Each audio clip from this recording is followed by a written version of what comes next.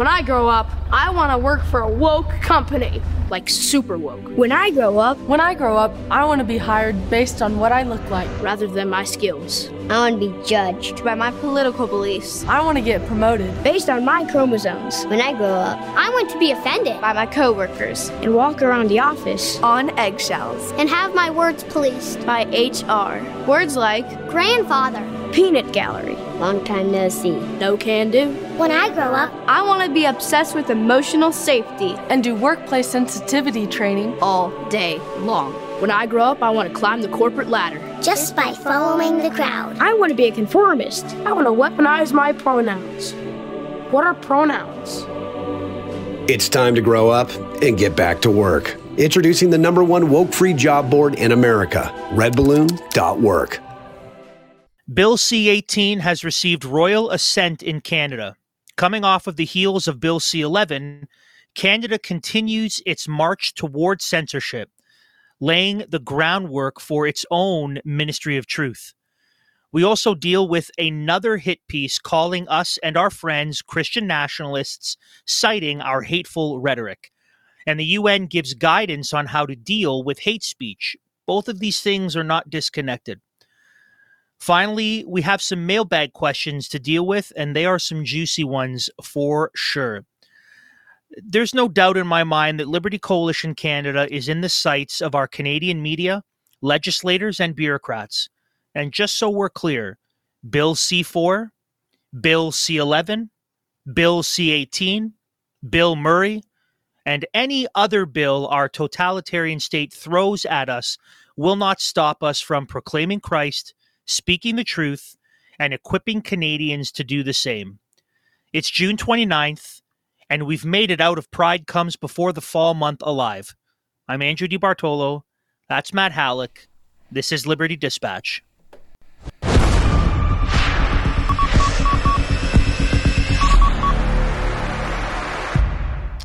Hey, and welcome back to the Liberty Dispatch, broadcasting across enemy lines into the Canadian culture war. Once again, we are thankful that you have joined us, and we want to let you know that Liberty Coalition gives you these, we produce these podcasts in partnership with Christian Week, and LCC exists to establish Christ's justice and righteousness and to defend those who stand, and Christian Week exists to provide a practical, balanced, hope-filled perspective on national and global issues. If you would like to support the work that we do here with the shows, we would ask that you would go to libertycoalitioncanada.com/donate, scan that helpful QR code. It'll take you directly there, and we would just ask that you would help support us as we continue to fight back against mainstream media legacy narratives and against this radical push from our federal government to censor independent media and journalism across our nation, as we're going to touch on today. So if we want to continue to push back against the regime narrative, we have to band together and do so. So we would just ask that you would support us over there. As always, we are on the Fight Laugh Feast Network, flfnetwork.com. Check us out over there. You can also get us on their helpful app, which you can get at the Google Play or Apple app stores individually. Also, all things Liberty Coalition Canada can be found at libertycoalitioncanada.com. Be sure to sign up for our email list while you're over there, because that helps us get all our content and stay in contact with you, which is absolutely needed now in the wake of the passing of Bills C-18 and C-11, which we still don't 100% know what the ramifications of that would be. So we would encourage you to sign up for our email list so you can get a hold of what we're doing directly, and you can stay in contact with us directly. We do very much appreciate that. We also very much appreciate mailbag questions. We've gotten some comments, questions, concerns, and we appreciate that. We will touch on that later in the program, so stay tuned for some spicy things later on in our mailbag section. And then if you have any comments, questions, concerned, if you want to engage with us, please feel free. Mailbag at libertycoalitioncanada.com. That's mailbag at libertycoalitioncanada.com.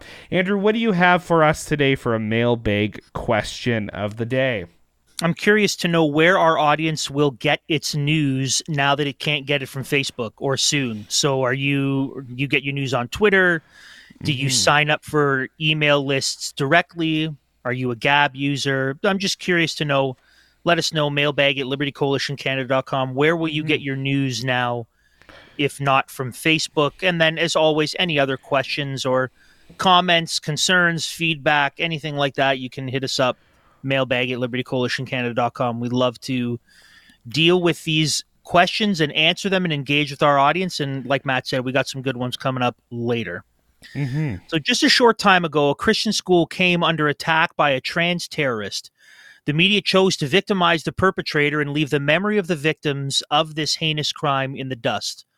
The brothers at Carpe Fide aren't buying into this doublethink, which is why they made a shirt that supports the Covenant School.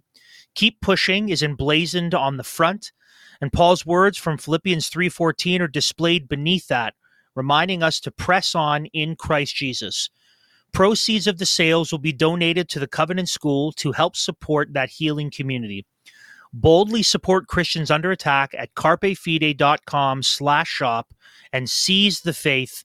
And remember, when you use the code LCC10, you will get 10% off of all purchases from the U.S. store only. That's carpefide.com/shop. On June the 22nd, friends, Bill C-18, properly called the Online News Act, received royal assent, which means it will be coming into law just in the next number of weeks. Now, this is a summary of the bill from the Parliament's own website. And here a little bit of the dystopian overtones in this.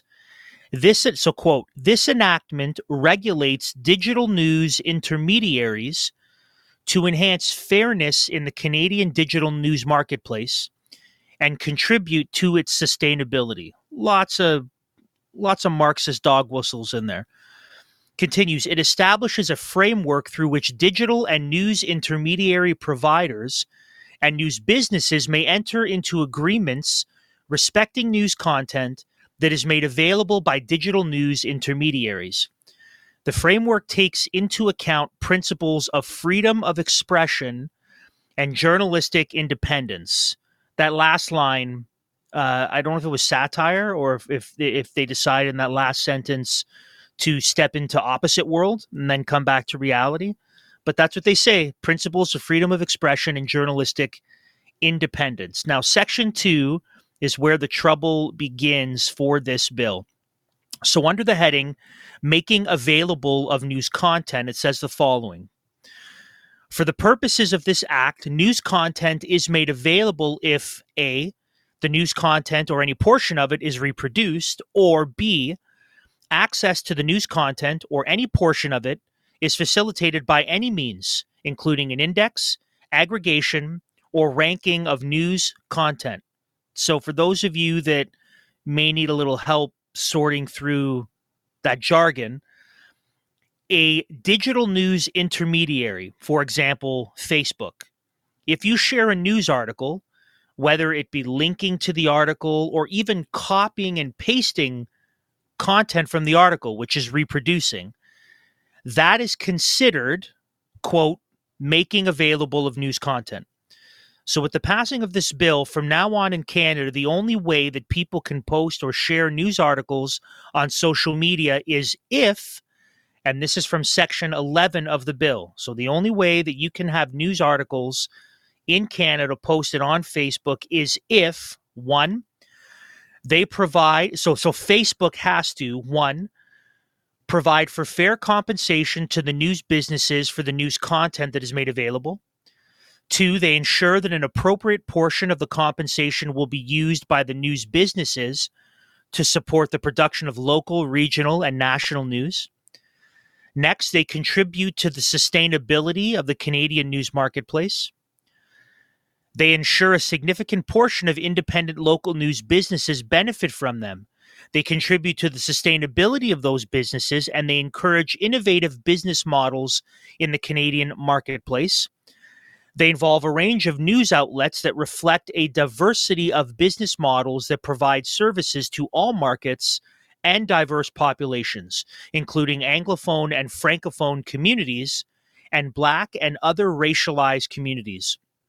They ensure a significant portion of Indigenous news outlets benefit from them, and they contribute to the sustainability of those outlets in a way that supports the provision of news by and for Indigenous peoples.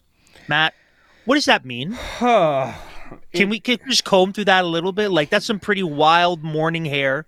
Can we put a little bit of mousse and comb that down and make it somewhat presentable for us to understand? Yes, we can. And we've talked about the bill on previous episodes of the show and just how it really stands on its head. The current way that news media, news outlets use third-party intermediaries like Google, like Facebook, like Twitter, all these different networks and ecosystems that are designed not for news production, but to gather human beings, right? And it's news outlets that then want all these gathered human beings in this marketplace that Twitter and Facebook and these other platforms have created. They now want access to those eyes and those ears. Therefore, you have places like the New York Times, CBC, all these outlets who would pay for they'd use ad money to pay to advertise or pay to put their stuff on the platforms so that they could reach that audience. But now with this bill, you have the complete reversal of the onus. Now it's incumbent on third-party intermediaries like Google, like Facebook, like Instagram, all these different platforms to support Canadian news products that are shared on their various platforms. So in light of news, any news. Yes, any news. And in light Canada, in Canada.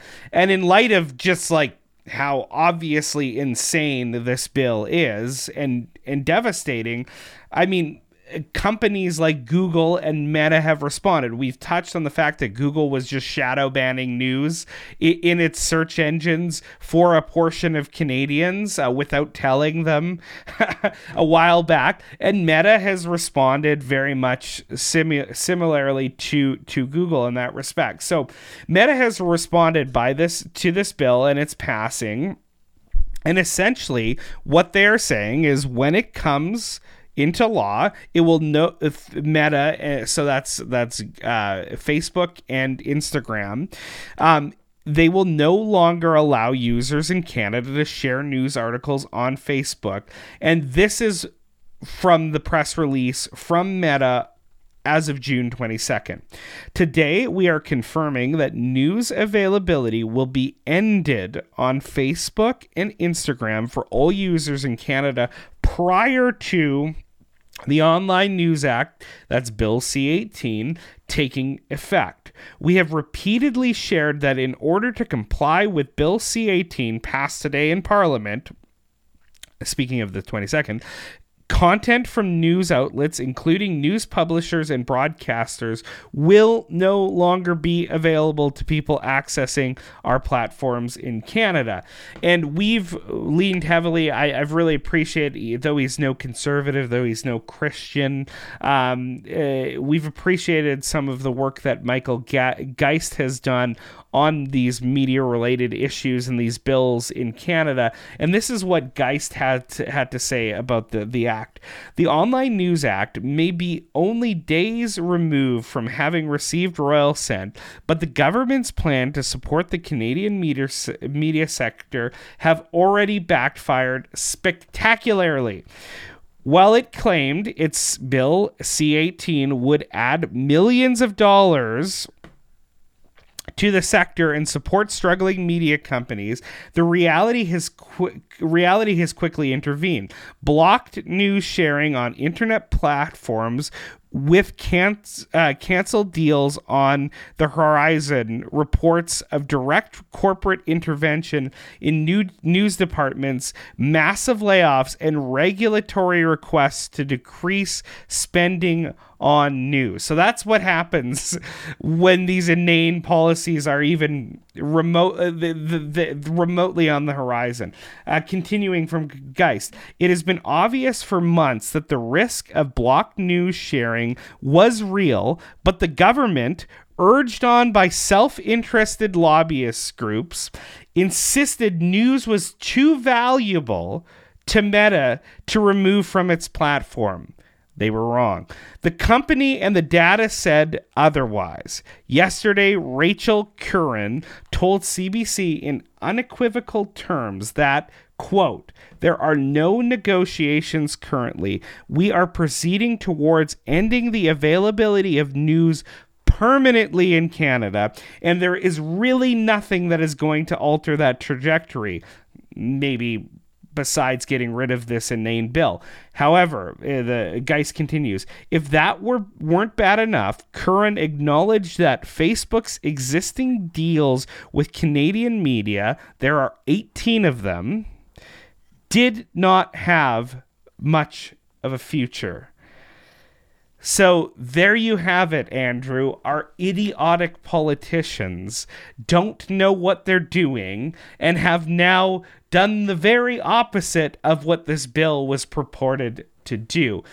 But I also think they kind of knew what they were doing, and part of this was really destroying the dissemination of news media on the internet for people to see, where people would be relegated to going directly to specific platforms that they have to pay subscriptions for, or getting, hard copy analog news sources delivered to them, or what have you, which is really, works for them because it helps them combat mis and disinformation, which is widely disseminated on the internet through independent news media here. But I just want to highlight for everybody, Mike is going to be doing on Open Mic with Michael Thiessen, he's going to be doing an interview with Barry Busey this Saturday, and they'll kind of dive more deeply than we have time to on our episode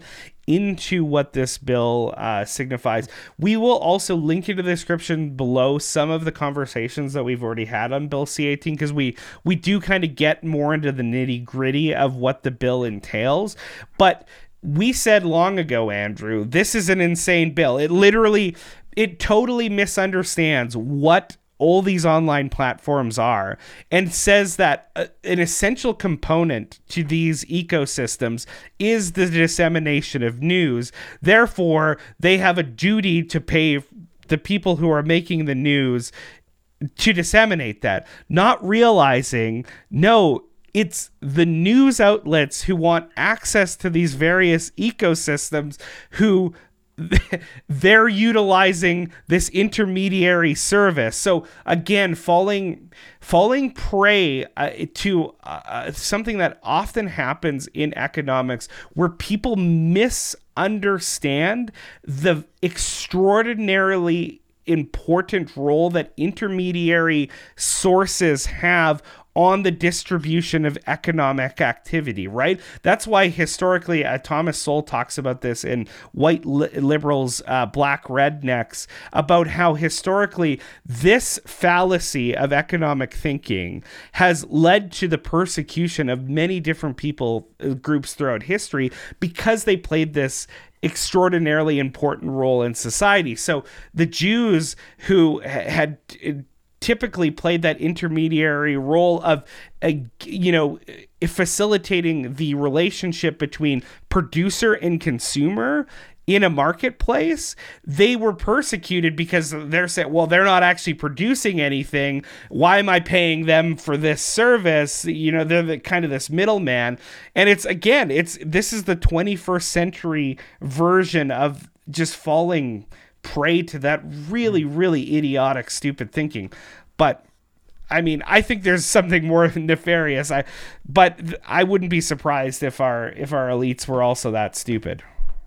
Well, I mean, the two thoughts I have are, one, I'm sure there's something in the bill that maybe we haven't scrutinized as clearly or that's open to interpretation that may allow certain sources to get out. I mean, I'm sure maybe there's some sort of way that, the Canadian Pravda Corporation, which is majority funded by the state, so clearly that's approved, finds a way for their stories to get through. I don't know.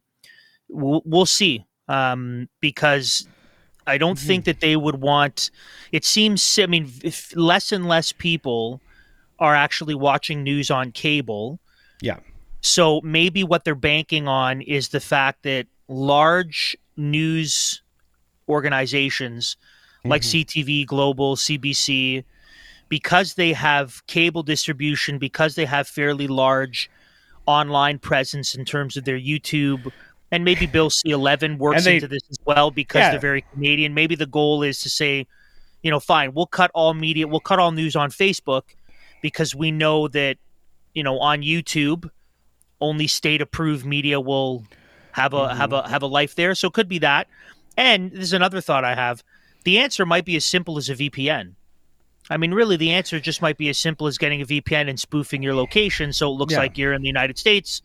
And then everything's fine. Which is, I mean, that's an added cost for every Canadian to endure just to get the free dissemination and access to news outlets, to news media. Like, we clearly, as Canadians, no longer have freedom of speech. We have clearly do not have freedom of press. And when is that going to dawn on Canadians? Like, I agree with you, Andrew. There's so much.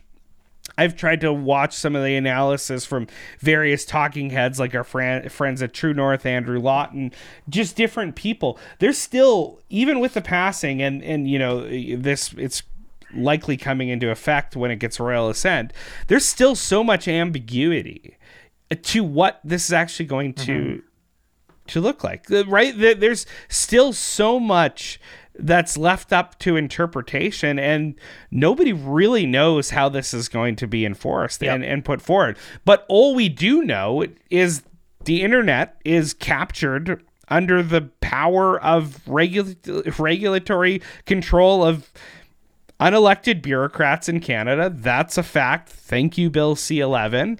And now, because of the idiotic idea behind Bill C-18, it looks like some of the biggest internet players are going to just be forced to censor Canadian news and dissemination of information. I mean, that's extraordinarily alarming. And the fact that it seems like these bills can be passed in Canada and there is no outcry there, it gets passed with just a little whimper, and just the talking heads like us are the ones who are worried about it.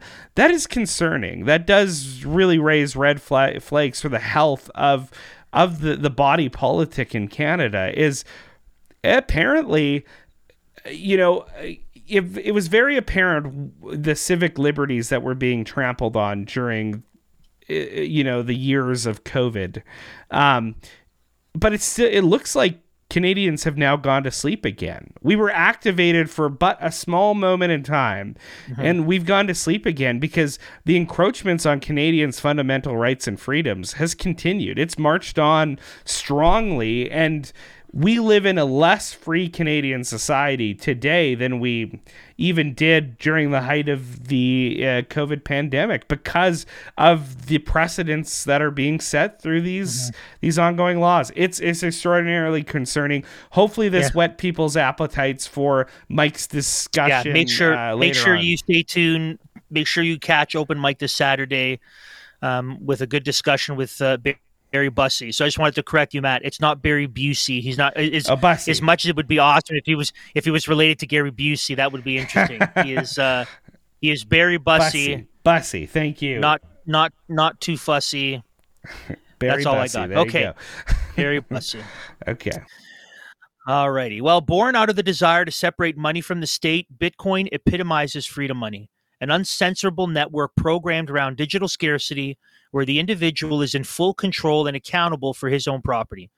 Bull Bitcoin, Canada's most trusted Bitcoin exchange since 2013, is a 100% self-funded company led and operated by incorruptible activists for individual liberties and freedom.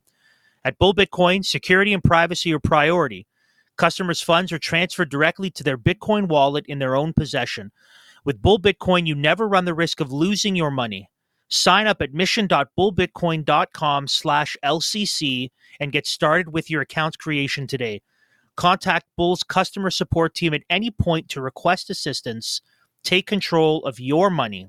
mission.bullbitcoin.com/LCC. Well, while we're on the topic of news and troubling stuff in news, let's talk about Extra Magazine. Maybe you haven't heard of them. No. Probably because you're not a lefty. So Extra Magazine, under their category Hate Watch, has published their own hit piece. And here's the title of the hit piece: Christian Nationalists Fueling Anti-LGBTQ2S Plus Agenda Across Canada. That's the title. Now, the article names Action for Canada, Trinity Bible Chapel, Campaign Life Coalition, the Freedom Convoy organizers, Artur Pawlowski, and yes, us here at Liberty Coalition Canada. Now, here's how the article begins. And by the way, what I'm about to read it's not humor, it's not satire. Okay, so you might be reading this thinking, that's silly. It's not. Here we go. Biblical scholar Christine Mitchell, an academic dean and professor of the Hebrew Bible at the University of Toronto, who studies and teaches the Bible through a modern feminist and gender studies lens, tells Extra the rhetoric has escalated into, quote, the language of genocide, close quote, and it shifted to target LGBTQ2S plus communities and specifically to dehumanize trans folks. So if you attempt to interpret the Bible correctly through the lens of woke neo-Marxist categories, you're certainly not a scholar, you're an activist, and most likely a pagan. Now, what is the indictment that she brings against us here at Liberty Coalition Canada? That we, quote, launched a sermon initiative in January called Biblical Sexuality Sunday, writing, the truth is that God has designed both men and women as well as marriage itself, and his design has been true since the beginning of time, close quote. Yeah, I can deal. That's fine. I can deal. Okay, sure. If that's the worst thing we've said, guilty. Yeah, we're creational Christians. We believe the Bible, ma'am. Yeah. We don't believe that the Bible's a wax nose that we just can twist to fit our modern gender feminist Marxist ideologies. No, that's doing violence to the text, ma'am. Mm-hmm.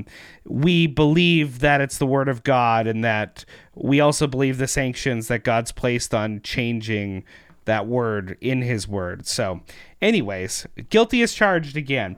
So Andrew, she also places a heavy emphasis on the language of Christian nationalism, right? So she talks about the language that we use and what this could possibly mean, and this is done intentionally by her, as we've talked about. You know, that term is kind of a dragnet to catch up faithful Christians into, you know, this idea of the fact that we're an extremist, hateful, right-wing terrorist organization of something that, as she's already said, is apparently calling for dehumanization and the genocide of a population. What do you mean, like the hundreds of thousands of babies that are killed because we don't consider them human beings, despite what science so clearly and obviously said?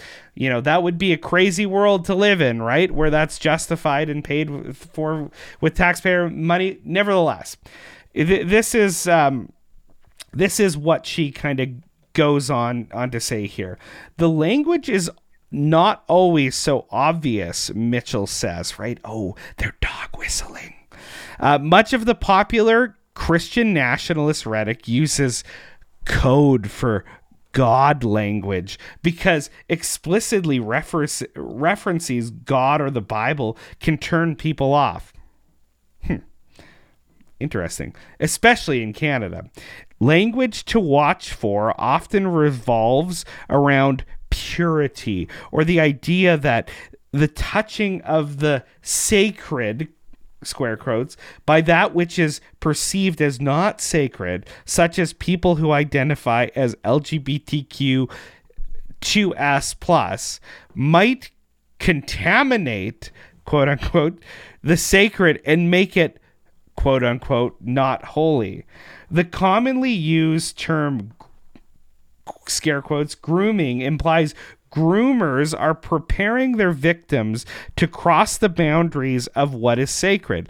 People will often invoke the word natural and unnatural to similar effect. In the early 20th century, Mitchell says they would say it is not natural for women to have the vote because there are certain ways that are ordained. Similar language was invoked during debates around gay rights and gay marriage, and is now being used to call transition and trans identities, quote unquote, unnatural. Quote, that's the language of genocide. So if you don't buy into gender ideology, if you think that's unnatural, which it is, right? They're against cis normativity and heteronormativity. Anyways, Mitchell says this, and that is almost always grounded in this idea of purity, which doesn't have to be religious, but usually is. So, Andrew, by us saying that God's created human beings as male and female, he created them. Us believing a biblical cosmology, a biblical idea of how God is created, that puts us straight into the camp of the genocidal. Mm-hmm. Yeah, and there's a few interesting things just to touch on briefly happening in there. First, the whole idea of the sacred and contaminating. I mean, I don't know who they're speaking to. I've never used that language. I mean, the reality is that marriage is a sacred institution that God has made, but the idea of contamination, no, we're all contaminated by sin and a sin nature. Yeah. But so that's clearly there's something she's trying to elicit there. But the whole idea of natural, right? Yeah, of course it is unnatural. Just look at every other creature that reproduces sexually in the world, and you will see what is according to nature. And the false equivocation there is also interesting. Well, people said that it's unnatural for women to vote. They're using the same kind of rhetoric. Well, the problem is that voting is not a creational institution and part of creational design. It's a civic. Yeah, it's something. So Right. if the argument is that given the way God has made the family, there's something to be said about who votes and how voting operates. That's very different than what is unnatural and regarding God's design. That's what needs to be understood and is often left out of the debate on women voting and women's suffrage and stuff like that. Is the West was rooted and grounded in a biblical Judeo-Christian understanding of the world, and that has to that also involved covenantal federal units, and households tended to vote, right? So the household was seen as one unit that includes father, mother, children. It wasn't as though women couldn't exercise a vote. They were encompassed in the household. Get this, by the way, if anyone doesn't understand how this works practically, it's still a reality with census information and Stats Canada information.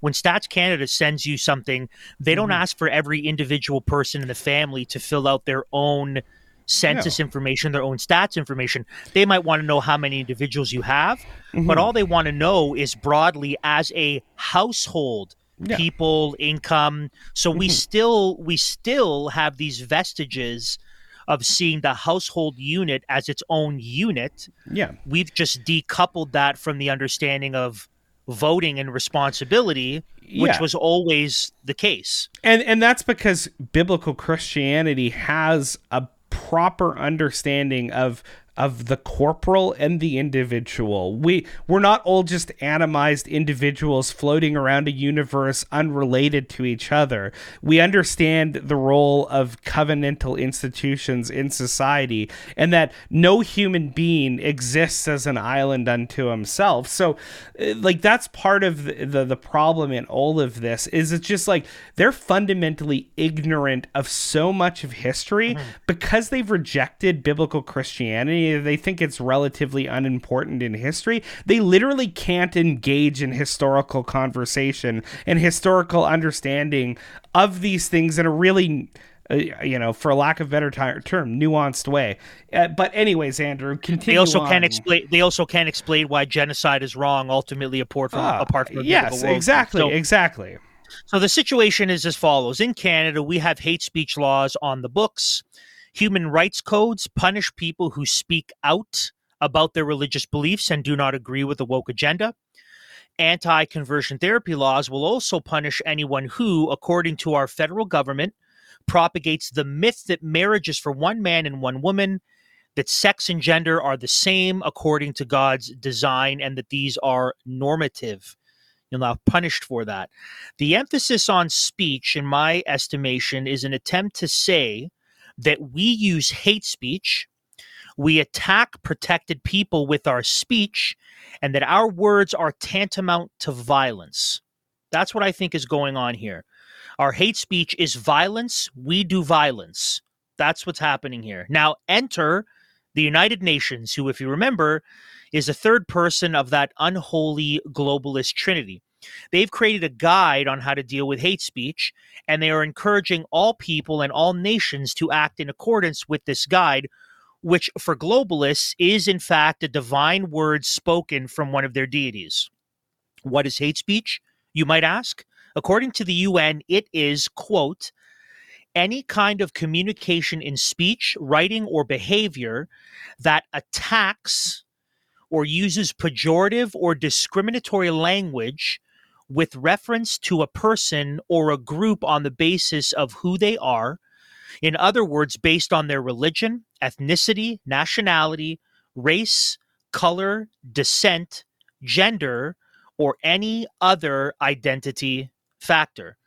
Now, we also have this little tidbit from the UN, and it says this at the bottom of the definitions here of what hate speech is. Quote, while the above is not a legal definition and is broader than incitement to discrimination, hostility, or violence, which is prohibited under international human rights law, it has three important attributes. So they admit in that little tiny sentence there underneath, and we've linked to the document, you'll see nice, bright images, fun graphics, big lettering, then all the way at the bottom is a little tiny fine print. They basically admit, we know that generally speaking, the only kind of speech that you can penalize is speech that calls people to violence, right? Speech that incites violence or incites illegal activity, speech that says go murder him or set that on fire. So they have to admit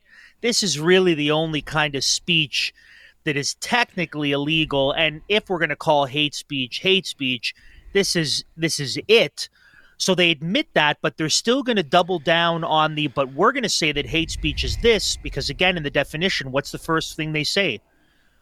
Speech, writing, or behavior that attacks, right? That attacks. They're using the language of violence, and they're equivocating that with speech.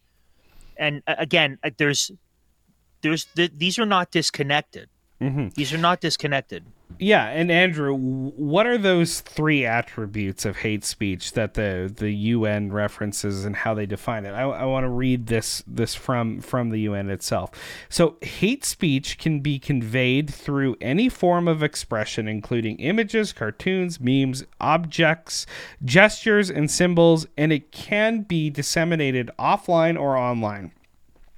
Hate speech is discriminatory, in brackets, biased, bigoted, or intolerant, or pejorative, brackets, prejudiced, contemptuous, or demeaning of an individual or group. Hate speech calls out real or perceived, quote unquote, identity factors of an individual or a group, including, quote, religion, ethnicity, nationality, race, color, descent, gender, but also characteristics such as language, economic or social origin, disability, health status, or sexual orientation. So how does the UN suggest that we combat and engage hate speech? Well, we have to take just a quick pause. We have to fact check. We have to react appropriate. We have to challenge the dominant narrative, and we have to support victims. We have to educate people. We have to commit to joining an ally group, and we have to report hate speech wherever you see it. We got to be snitches. This is the UN guidance from the actual article. Most online platforms and communities have rules to keep user discussion respectful and will let you easily report hate messages to administrators or moderators. Read social media platform guidelines and tips to protect users from harassment and hate speech. For more serious cases which may constitute incitement to violence, harassment, and or threats prohibited by law, notify organizations fighting hate speech and or file a complaint with police or the public prosecutor. Some countries have online tools to make reporting hate speech easier. So there you go. There you go. Do it. Report places like LCC, who, because of their intense love for the God who's created them and purchased them through the perfect blood of the Savior, the Lord Jesus Christ, and set them apart to live lives of holiness, hate sin, both indwelling and actual, both in themselves and in other people, because they hate sin. Yeah, because their speech is violent. Because their speech is violent. They're speaking violently against... They're attacking. Against sin in all of its forms. They need to be... ratted on for hate speech. And we need to have a bigger conversation, Andrew, about even the idea of hate as being a bad thing from a Christian perspective. And maybe I just want to put this to you that we can ruminate on, but we have to understand hate in the scriptures is used in various different ways. In some contexts, it means can be like have no regard for or love less than. So, some of those semantic usages of the word hate, though it's translated that way in a lot of translations, it means something different in the original languages. But also we have to understand, I think, and maybe just piggyback off some of my comments here, Andrew, hate is something that God does. If we're to reflect God as image bearers, we are to hate.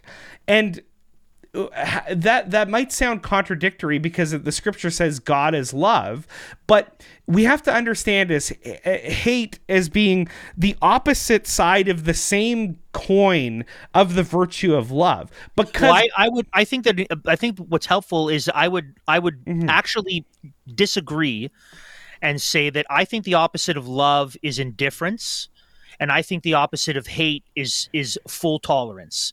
Right, I think that those are the opposites. So, because I think the opposite of loving someone, right, the opposite of putting their needs above your own, of caring for them, of being selfless, of considering them better than yourselves.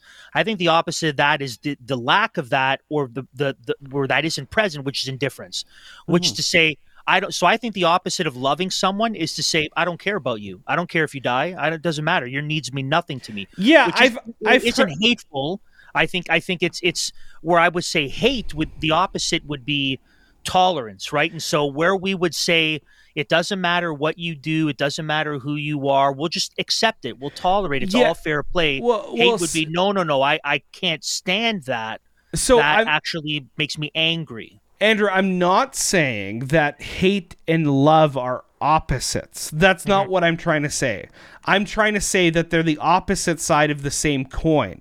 So they're actually just it's hate is the negative side of the virtue of love, right? Because I think God's hate is his intense hatred and displeasure of that which is evil. Right. But that corresponds to his love. He is loving, therefore he hates all that which is not loving, which we're commanded detestable. To, right? Cling to what is good, hate what is evil, right? That's in Romans. Yeah, so we're commanded by God to have very strong feelings against evil. Yes. There's examples in the Psalms of David, right? Psalm 139, do I not hate those who hate you? I hate them with a perfect hatred. We see in the scriptures that God hates evildoers at Psalm 5. Yeah. Right? God hates all those who do evil. So there's and that doesn't contradict his love. That is the negative reflection and expression. Yeah. Like anger, it's not that hate in and of itself is sinful. It's the heart motive behind it. It's the direction, and it's the object of it, right? Yeah. That's what defines. Same thing with anger. It's not that anger just blanket is wrong, and I would say the same with hate. It's what is the object? What's the purpose? What's the heart behind it? Yeah, and that determines the rightness or wrongness of it. Part of having renewed minds, being progressively sanctified in the image of Christ, is loving what God loves and hating what God hates. That's actually the process of getting wisdom. That's what we as parents should be teaching our children, is to love that which is good, true, and beautiful, and hate all else with a godly hatred. That's not a bad thing. So even the idea of hate being in and of itself something that is terrible is contra-biblical. And let's be clear too that the people on the radical wokies, they have lots of hate for things. Yes, so exactly. They would also agree that it's not that hate is in and of itself wrong, because they hate God, they hate they hate Nazis as they perceive them, they hate Christo-fascists, right? So there's lots of people that they would hate that they say it's okay to hate. Yeah, and that's the issue. Is not that we hate. The issue is what and why. And by what standard. It always comes down to that question, by what standard? And the fact is, I think you made mention of this, and this we'll move on to the mailbag section, but I just want to point this out. By unbelievers giving up the only grounding for an objective standard of good, truth, and beauty, and right and wrong, they've lost all ability to complain about anything, because they have no objective standard in which to determine whether or not one set of speech is loving or good or hating, inappropriate, or the converse. They have no standard to judge that, so it's just based off of their fitful whims, and that's what is so dangerous about these laws. Is it's in a context of moral relativism that they're passing hate speech laws. So you're now leaving it up to the fitful whims of the elites of society and intransigent special interest groups to determine what type of hate is appropriate and not. So you're taking that away from God and us trying to archetypally image what he is the archetype of, and you're putting that on just normal, sinful, fallible human beings to determine what is love, what is hate, and whatever. And that is going to be... Baby, don't hurt me. Yeah, and that's going to be very, very, very dangerous. And anyone who gets that reference, let me know. Let me know if you get that reference. You're full of good pop culture references. I just want people to enjoy their time with us. So hopefully someone had a laugh there. Maybe they bobbed their head as well. In any event, don't give it away. Don't give it away too much. Sorry. That's all right. We've given it's all over. Okay. Well, friends, offshore investing has typically been reserved for the ultra rich, but now our friends at RockLink have found a way to make it accessible to regular Canadians. If you have non-registered investments, this offshore portfolio, the RockLink Kokomo Fund, may be right for you. Give our friends at Rocklink a call and see if you're eligible to add an extra layer of protection between your portfolio and the government. Email Rocklink at info@rocklink.com or visit them at www.rocklink.com. That's link with a C. It's mailbag time. Here we are. It's going to get spicy. Time. All right. Do we get non-spicy mailbag questions, Andrew? Yeah, we do. We do. Sometimes mailbag stuff is as simple as, hey, we love you guys. Hey, thanks so much. We appreciate what you do. Tell Josh Alexander he's great. We keep that for ourselves. Let's highlight some of that. Yeah, we get a lot of that. But just one, like, we don't want to have this self-congratulatory, like, we don't want to. It's mailbag. Here's another 20 emails about people saying, hey, we love you guys. So we appreciate those. We get tons of those. Don't stop sending those. But we don't want to make it seem like we don't have any enemies, or that people don't ever criticize us for what we say and what we do. We certainly do. And hey, regardless if it's, hey, we say comments, questions, concerns, email us at mailbag@libertycoalitioncanada.com. And I think we're very open to your feedback, and we like to engage with even some of the detractors, as we're going to see in this mailbag segment. But I just, for future reference, you might want to sprinkle some of the nice ones in there, just so people don't think everybody hates us. Sure. I know that's not true. Anyways, Andrew, here's the first one. So this is from Steve, and he writes, if you don't like Trudeau, fine. A series of exclamation marks. I don't like him either. But to call him our prime tyrant, as you so often do, Andrew, when there have been, and there still are, plenty of examples of real tyrants, is such sensational BS. Come on, Liberty Dispatch. You are stoking the fires of extremism in the name of so-called honest journalism and in the name of Christianity. Our Lord Jesus would unequivocally condemn the hypocrisy of Liberty Dispatch. Okay, you haven't really demonstrated any hypocrisy, but nevertheless. By the way, we've never said we're journalists either. Have we ever said? I've never said I'm a. Yeah, I don't. That's fine. We just do Fair news enough. and analysis, I guess. I mean, we wouldn't be licensed by the state. Let's be honest. Anyways, you all should be ashamed of yourselves. Okay, that's a big statement. There are plenty of examples of tyrants in the distant past, as well as within the last 100 years. Or currently.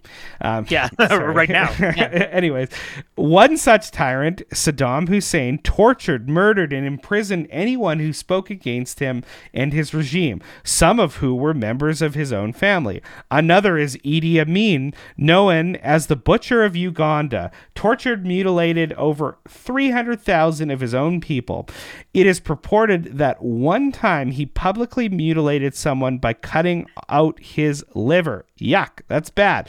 So please, let's have some honest journalism without this sensationalistic crap, like calling Trudeau a tyrant. Trudeau may be stupid, arrogant, and have hidden agendas, but he is not a tyrant in the true sense of the word.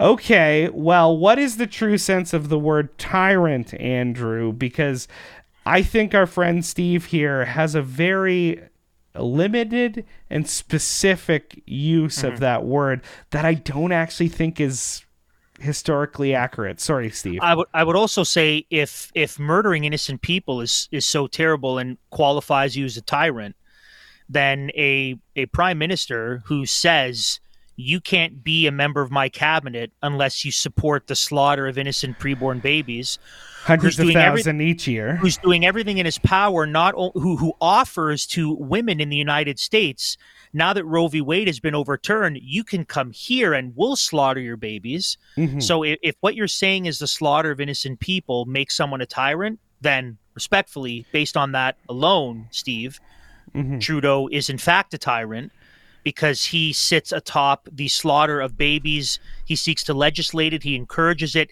He sends millions of dollars to other countries to see that happen in those countries. So based on that alone, the answer. I think it actually fits your definition, although your definition is flawed. So according to Webster's dictionary, and I looked this up, now I'll be clear, I didn't go online and look up an online dictionary because I don't entirely trust the fact that Merriam-Webster, they've been captured by woke ideologies. They have redefined racism. Yeah. They've redefined vaccine. They've redefined words in order to soften the reality. So a tyrant can, so I have my big gargantuous Webster's dictionary, paper one, smells great.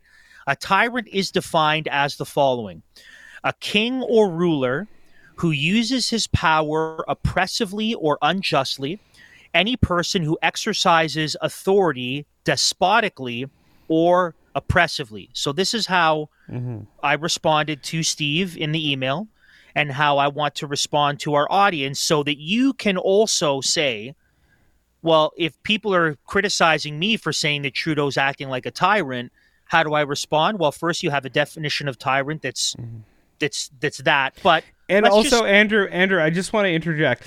Typically, Christians have understood tyrants as to be those who exercise arbitrary rule and authority that is not given to them by God. So it's actually based off of the standards of God and based off of understanding of delegated authority and powers, and somebody who's usurping the proper sphere of delegated powers and authority given to them in that institution. So that's what I mean by Steve has a faulty understanding of what tyranny is. His standard is far too high, but even with that high standard, Andrew, I think you're right. Yeah. Trudeau meets it. Let's look at the last 3 years, okay? Yeah. Trudeau invoked what they call Emergencies Act, which is the rebranded War Measures Act, giving him power to clear peaceful protesters, which is a violation of Section 2C of the Canadian Charter of Rights and Freedoms. Freeze the bank accounts of people who donated to a lawful initiative, which is a violation of Section 2D of the Charter. He also required citizens to take an experimental medical injection against their conscience and complete a PCR test. So that's a violation of Section 2A of the Charter and a violation of Section 14.1 of the Quarantine Act. As well as limiting travel inside and outside of Canada, which is a violation of the entirety of Section 6 of the Charter. So those are several examples of how our Prime Minister acted as a tyrant, according to the real definition of the word: unjustly, oppressively, against the law, using his power, usurping laws, and doing so in a way that is oppressive to a certain segment of the population. So again, with receipts, it is fully appropriate to say that Justin Trudeau has acted as and desires to function as a tyrant, and therefore I will refer to him as Prime Tyrant, because being the one who wields this kind of power, he is the first among equals. He indeed is the prime tyrant of our nation. So, Steve, I would challenge you to, again, look at the definition of tyrant, look with honest assessment the things that our prime minister has done in the last 3 years, and be honest. Ask yourself, does it fit the definition? And I think if you're being objective, you'll say yes, it does. And I don't think he even believes his standard. His being a tyrant doesn't only include killing thousands and thousands of people. You would understand in the marital relationship that a husband who wouldn't let his wife leave her home or dictated what she has to wear all the time, you would understand that as tyranny within the marital covenantal union. So, Steve, respectfully, you don't have a proper standard that you're defining tyranny as. You're not defining it as Christians have normally understood it throughout history. So, far from us having to experience the subjective feeling of shame because we're somehow violating some objective standard that makes us guilty, I think you have to reconsider what you're defining as tyrant, Steve. And we do appreciate the comment, but we just think your comments fall short of making us feel shamed what we're saying. Correct. So this next question comes from Renee and Gary. They write the following. We love most of what you do, but have a comment this time. You say below, so this was in one of our emails, with your help and support, we can continue to put fear in the minds of leftists and push back against the radical MSM mainstream media narrative. So this is what they write. It is wrong to have the aim of putting fear into anyone's mind. You should know better. If the regime is afraid, it's because the truth is coming out and you are a part of that, and that's good. There are many quote-unquote leftists who are not quote-unquote the regime. They're likely brainwashed and need truth to be spoken to them, not fear put into them. Matt, what are your thoughts on this comment first? We'll go to you because you strike fear in the heart of your enemies. Yeah, not so much, I don't think. But I think, we're trying to... Is it hyperbolic language? I don't think so. I think they're fearful of what Christians getting engaged in the public sphere means for the advancement of their ungodly, tyrannical aims. I do think putting fear into the heart of the enemies of God and the enemies of Christ's kingdom is a totally appropriate thing to do for Christians. And, I'm not saying through coercive threats of violence or any of these things. We're just doing it through confronting that which is evil. And I think they fear us not because we're being violent and coercive to them, but because we're speaking truth. And it's as Dr. Boot has been talking about, they have identified us as a threat because we're the person carrying the ball. We have to be the ones who are tackled because we are speaking very clearly, we're gaining an influence, and we're cutting through a lot of the rhetoric and the nonsense that is typically held within political conversations. Again, how are you defining the word fear? Perhaps you have a limited definition of fear and you think it only a negative thing, a bad thing. I think there's various ways to actually define fear, and you have to be really careful with how you're using it. But I don't think it's inappropriate for Christians to put fear in the minds of God's enemies by speaking the unvarnished word of God before a watching world. That is not something that I think is inappropriate in the least.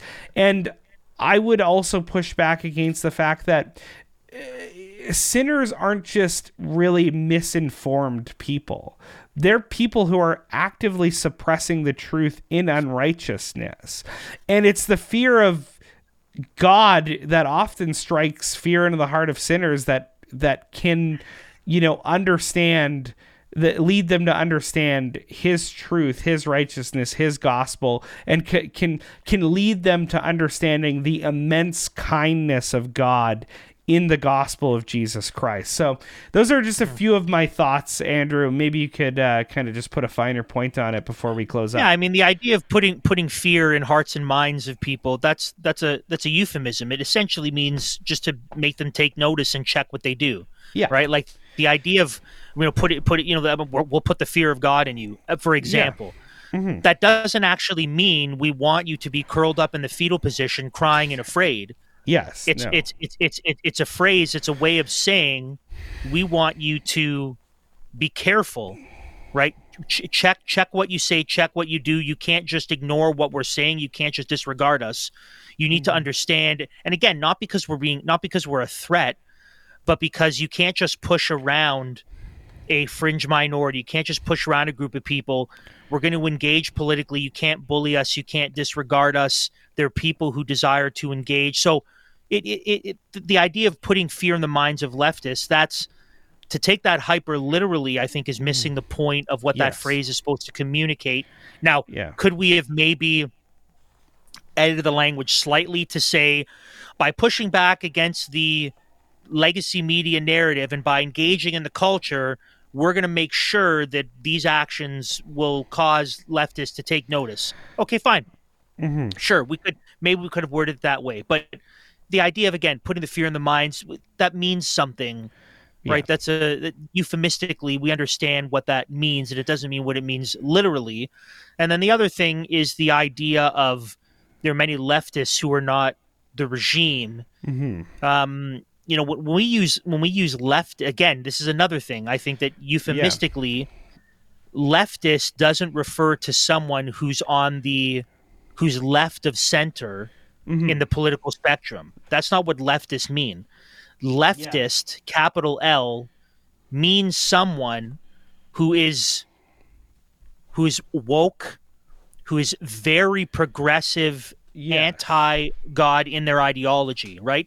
There's a difference between a liberal, someone on the left, and a leftist proper as a phrase. Leftist or leftism means now, again, with the changing of the political spectrum, when you say someone's a leftist, you mean that they are sold out to the very godless ideology that is on the far left of the spectrum. So I would say it's to maybe if the words that we meant in that email were to be taken very literally without any symbolism or euphemism, then I would agree with your assessment, right? It's wrong to do everything we can to make people afraid.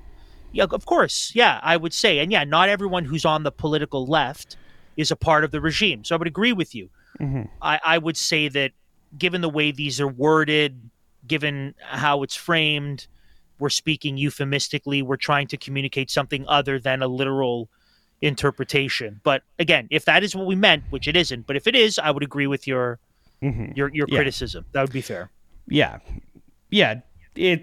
I appreciate the feedback. Again, it was not meant hyper literally, as you were you make mention there, Andrew. But we do appreciate it. These do lead to helpful conversations on these appropriate things. I mean, it is so weird that it just is something that's popped in my mind. We literally are in a moment in Canadian history where our God-given rights and freedoms are being totally destroyed. And most of what people do on our side of the aisle is criticize the words that people are using.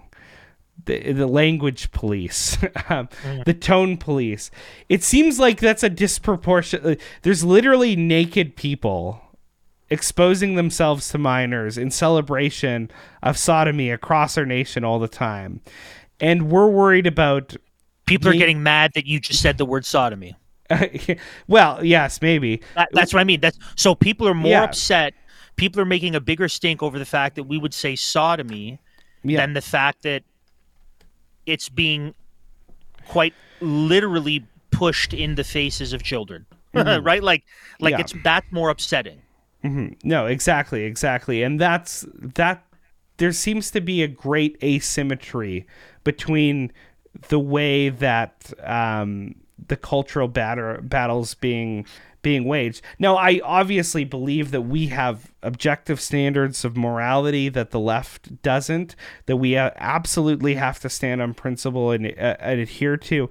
But it's just like, a lot of the time, it's just really a misunderstanding of language and words that are being used that are leading to all these like kind of noxious debates on the right. I don't think it's very helpful. I think we ought to give each other the benefit of the doubt and a lot of these things. But anyways, we do appreciate the feedback. We always love getting mail from our listeners, whether it's good or bad. We do appreciate it.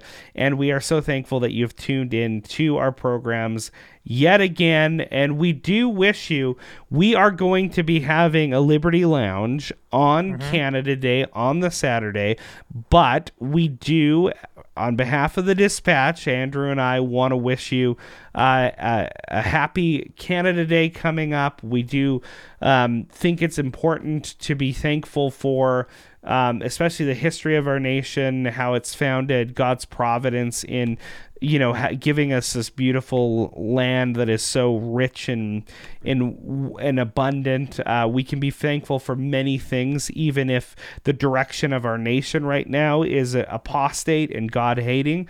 We do wish you the best of Canada Days. We hope you look forward to the episode that Mike's doing with Barry, and we do hope that you appreciate our commentary on the Canada Day with the Liberty Lounge. And also, in light of our episode today, you need to make sure that if you are not subscribed to all of our different things, that you need to do that. Yes. Right? The reality is that we might not be able to share certain things on certain social media platforms very soon, which means if you want to get our content, if you want to watch our episodes, if you want to listen to our episodes, and in our episodes, they include all of the news stories we cover with the links and the primary receipts to all the sources, right? So we don't just say stuff. We have all these. So if you want to watch our episodes, if you want to see what's happening in the news, you want to go to the websites to read these articles yourself.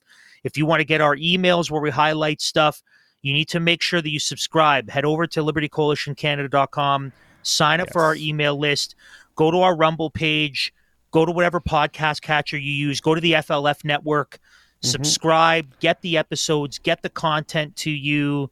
And as we've said before, please head over to libertycoalitioncanada.com/donate, click on the analysis shows tab, and support the work that we do here so that we can continue to bring you strong news media analysis of everything happening in Canadian culture from a thoroughly Christian world and life view perspective to help you make sense of legislation, social, cultural issues, what's happening in our country.